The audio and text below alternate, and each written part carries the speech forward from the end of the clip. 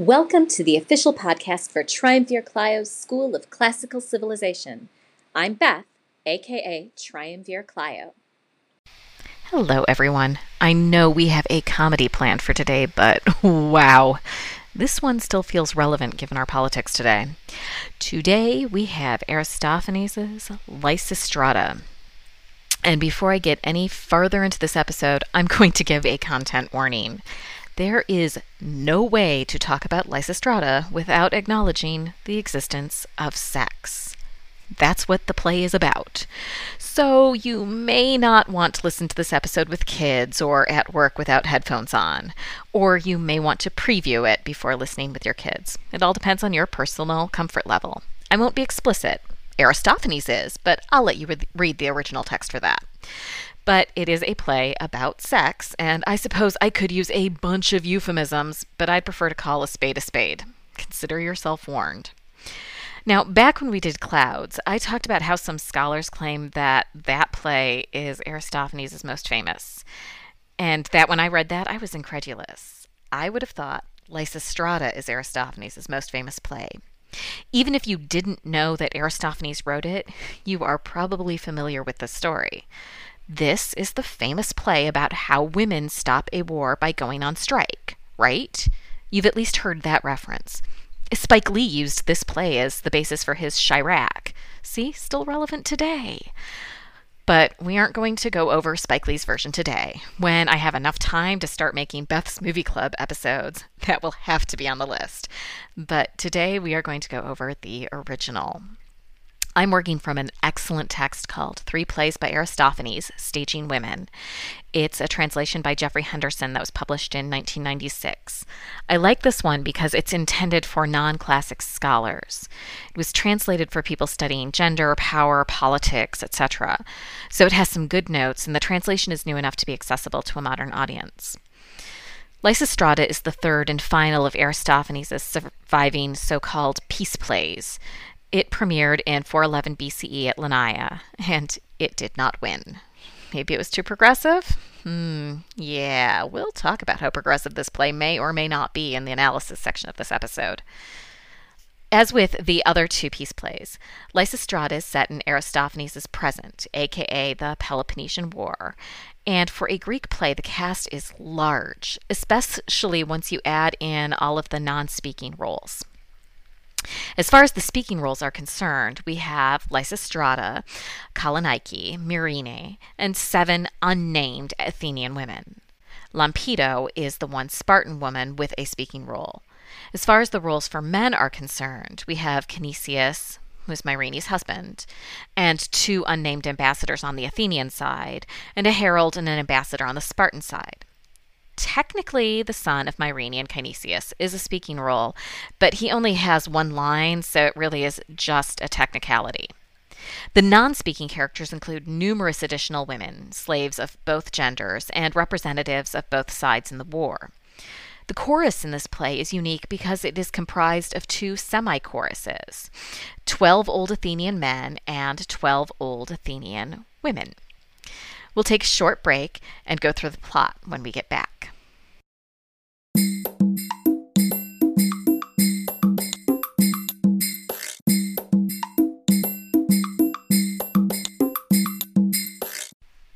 The play opens on a street in Athens. Lysistrata enters from one of the houses. She complains about how the women would be up early for a bacchanal, but no, none of them can possibly be on time for the meeting that she called. Kalanaike enters from one of the other houses. Well, at least she is on time, which means Lysistrata now has somebody to complain to. Kalanaike points out the amount of work required of an Athenian wife. Lysistrata understands that, but there are more important things to worry about. She tells Kalanaike that she has a plan on how, by working together, the women of Athens and Sparta can save all of Greece and end the war. Eventually, the rest of the women enter. Not just the Athenian women. Lampedo from Sparta and her allies enter too. Lysistrata presents her plan for ending the war. The women of Greece will go on a sex strike. This does not go over well. Sure, they want the war to end, but give up sex? Yeah, let the war continue. But once Lysistrata gets an aye vote from Lampedo, the rest of the women grudgingly agree to the plan. Lysistrata has everyone swear an oath. A cheer is heard from offstage, and Lysistrata explains that this means the other part of her plan has succeeded. The women of Athens are now occupying the Acropolis and the Parthenon. Lampedo exits to arrange things in Sparta, and the rest of the women exit to join the rest of the women at the Acropolis. The men's chorus enters. They are hurrying to the Acropolis armed with logs, an unlit torch, and a basket of live coals. They've heard that the women have taken over the Acropolis and plan to try to burn them out. They are met by the women's chorus, who are armed with pitchers of water. The two choruses get into a fight that ends with the men being doused with water. A magistrate enters and asks what's going on. The men's chorus whines about how the women's chorus dumped water on them, so the magistrate naturally calls for crowbars so that they can pry open the gates to the Acropolis. Lysistrata enters and tells them not to bother. The men charge forward, but Lysistrata calls for reinforcements, and a series of old women enter from the gates. The magistrate is shocked to see that the men are outnumbered. Lysistrata taunts him for his lack of imagination. This leads us to the Agon. Lysistrata explains that the women have taken over the Acropolis because that's where the money is. And by controlling the money, the women can keep the men from using it to finance the war. The men are, of course, aghast at this suggestion because how can they keep fighting the war without the money? Lysistrata points out that they shouldn't be fighting in the first place. The men have made a mess, and now the women will have to clean it up. But women are good at untangling messes. Lysistrata then uses a simile that I love because I'm a knitter. Sometimes a ball of yarn gets really messed up, but women know how to slowly turn it this way and that until it gets untangled. And that's why women know how to work with the embassies from Sparta and Athens to bring peace to Greece.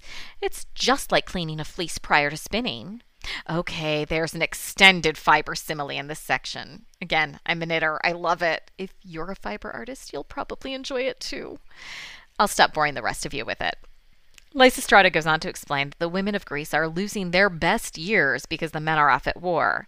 And then she has to explain to the magistrate that a woman's childbearing years are much shorter than a man's, so once the chance is passed, women can't get it back. This section ends with the magistrate going off to find his fellow magistrates, and Lysistrata and the women going back into the Acropolis. The chorus then picks up the debate, with the men's chorus and women's chorus stripping down for an out-and-out brawl. This means the agon and the parabasis are a little different than what we usually see in old comedy. The agon usually has the two sides present their case, and the chorus choosing the winning side. But we only see Lysistrata's argument, so the response is, in fact, the parabasis. This isn't really important in the whole performance of the play, but if you're studying the development of new comedy from old comedy, here's another place where we see Aristophanes starting to break from the form of old comedy. Lysistrata enters. She's worried because the women are starting to rebel. They keep trying to sneak out so that they can go home. The subsequent episode is a comic scene showing the measures 4 of the wives take to try to get out of their oath. Lysistrata manages to convince all of these women to return to the Acropolis. The chorus then sings a song about the battle of the sexes. The men tell the tale of a man named Melanion, who was wise enough to move to the country and never marry so that he was never bothered by women, which the men's chorus think was a great plan. The women respond with the tale of Timon, who moved to the country so that he could get away from men, showing just how smart he was and what a good friend he was to women. Lysistrata re-enters on the battlements and spies a man coming towards them. Myrene enters and explains that the man is her husband. Lysistrata tells her to get rid of him, but only after a little bit of torture. Kynesius enters, and we have an extended scene in which Kynesius tries to get Myrene to sleep with him, and she finds a way to block his every move. I mentioned their son in the intro. This is the scene where he appears with his one big line of "Mama, Mama." You can see why I hesitate to call this a speaking role. Myrene succeeds in slipping back to the Acropolis and leaving Kynesius unsatisfied. A Spartan herald enters. He and Kynesius discuss their current sad state and how much they really want to have sex with their wives. But they also learn from this encounter that it is a global conspiracy and that all of the women in Greece are in on the sex strike. Kynesius tells the herald to go back to Sparta and enrage ambassadors. He says he'll do the same in Athens, and they both exit. The men's chorus and women's chorus make peace with each other and combine to form a single chorus for the remainder of the play.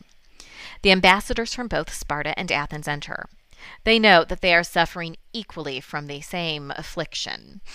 One of the Athenian ambassadors suggests that Lysistrata be invited to join the talks, and the other ambassadors agree. Lysistrata enters. She calls the ambassadors to come close so that she can speak to them because even though she is a woman, she's still pretty smart and pretty well educated. She then gives both sides a well-deserved lecture, berating them for the behavior that led to the war and that has kept the war going. Lysistrata then oversees the negotiations over which areas of Greece will fall under the purview of each city. When they are done, she instructs them to take the plan back to their allies for their input. The ambassadors argue that this is unnecessary because all of their allies will pick the side that allows them to have sex again. Lysistrata tells them that once they pledge to abide by the treaty, they can take their wives home. They all exit into the Acropolis. The chorus sings a short song that is basically about domestic tranquility. The Athenian ambassadors enter and talk about the great party they've been having. The Spartan ambassadors then enter and decide it's the perfect time for the 11 o'clock number. Lysistrata and all of the wives enter and join their respective spouses in the dance. They all sing a big prayer to multiple gods, and everyone exits as they sing another prayer dedicated solely to Athena.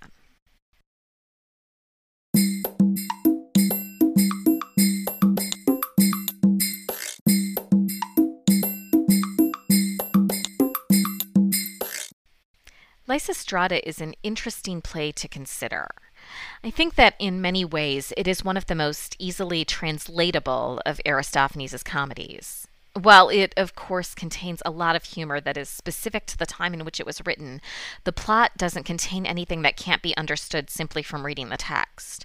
And it ultimately is a battle of the sexes, a contest that has been presented in a variety of formats over the millennia. The play presents a conflict that people in every century can understand. That's why I think this is the most famous of Aristophanes' plays. Even people who don't know the name of the play or the name of the playwright know the story about how the women in Greece went on a sex strike to stop a war. One of the things that keeps this play so relevant is the action the women take. They don't just go on a sex strike. They also take over the Acropolis. But remember the reason? It's because that's where the money is. In our government today, we see issues over appropriations and budgets. How much money should go to the military, to our ongoing wars? Could that money be better spent? If that money weren't available to keep fighting the war, what then?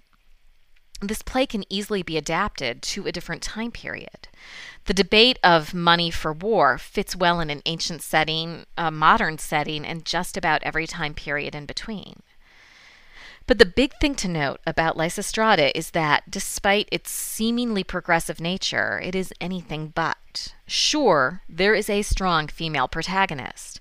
Sure, the women manage to stop the war. But how do they do that? They don't have sex with their husbands. The play works on the conservative principle that there is only one place men can get some, and that's from their wives. No extramarital relations allowed. And apparently, no extramarital relations exist. What do you think? Come share your thoughts on the blog. The link, as always, is in the show notes. On Wednesday, we'll read Book 9 of the Iliad, and on Friday we have another myth episode, this time on Hesiod's Shield of Heracles. Talk to you then. You can join the discussion of this and everything covered in this podcast by following the link in my show notes. And if you're enjoying what you've heard so far, please consider supporting the show with a monthly donation of your choosing, just like public radio. And please also consider giving a 5-star review on your podcatcher of choice so that more people can discover the fun that is Triumvir Clio's School of Classical Civilization.